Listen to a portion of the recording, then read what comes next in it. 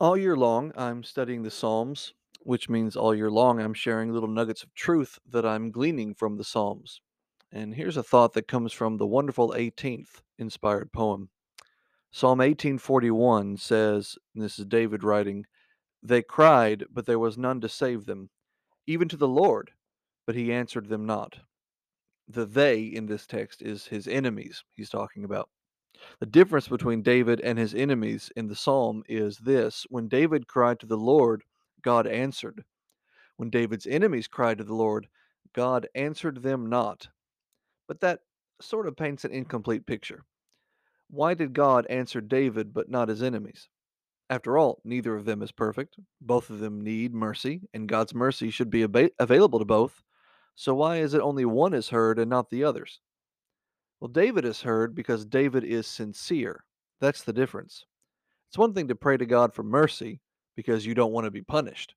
That's perfectly normal and reasonable. David does that too. We all do that. But David doesn't just do that, however. He prays to God because he genuinely wants a relationship with him. Meanwhile, David's enemies have been defeated.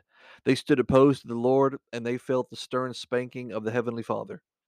And then, as the hammer was about to be dropped on them for good, those enemies wanted to cry for mercy. Unlike with David, though, their prayer, the prayer of his enemies, was nothing more than a naked attempt to save their own skin. Really, it's an expression of their love for self, not their love for God. On the other hand, David's prayer for mercy came from a place of disgust at his own sin, from a place of yearning to be close with God again. And that's the difference. So remember that the next time you bow your head and repent of sins. Is your prayer focused on the Lord and what your sins did to him, or is it about you and how you don't want to face the consequences of your actions? God hears one and responds to the one and blesses the one, but not the other.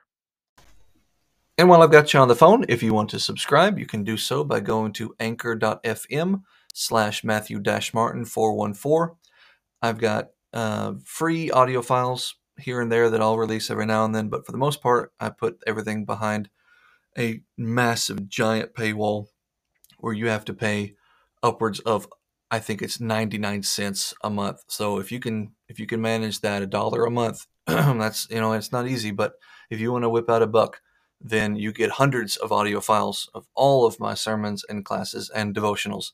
So it's anchor, ANCHOR .fm/Matthew, MATTHEW Martin 414, and hit subscribe for a buck, and you get all my hundreds and hundreds of audio files. All right. Thank you.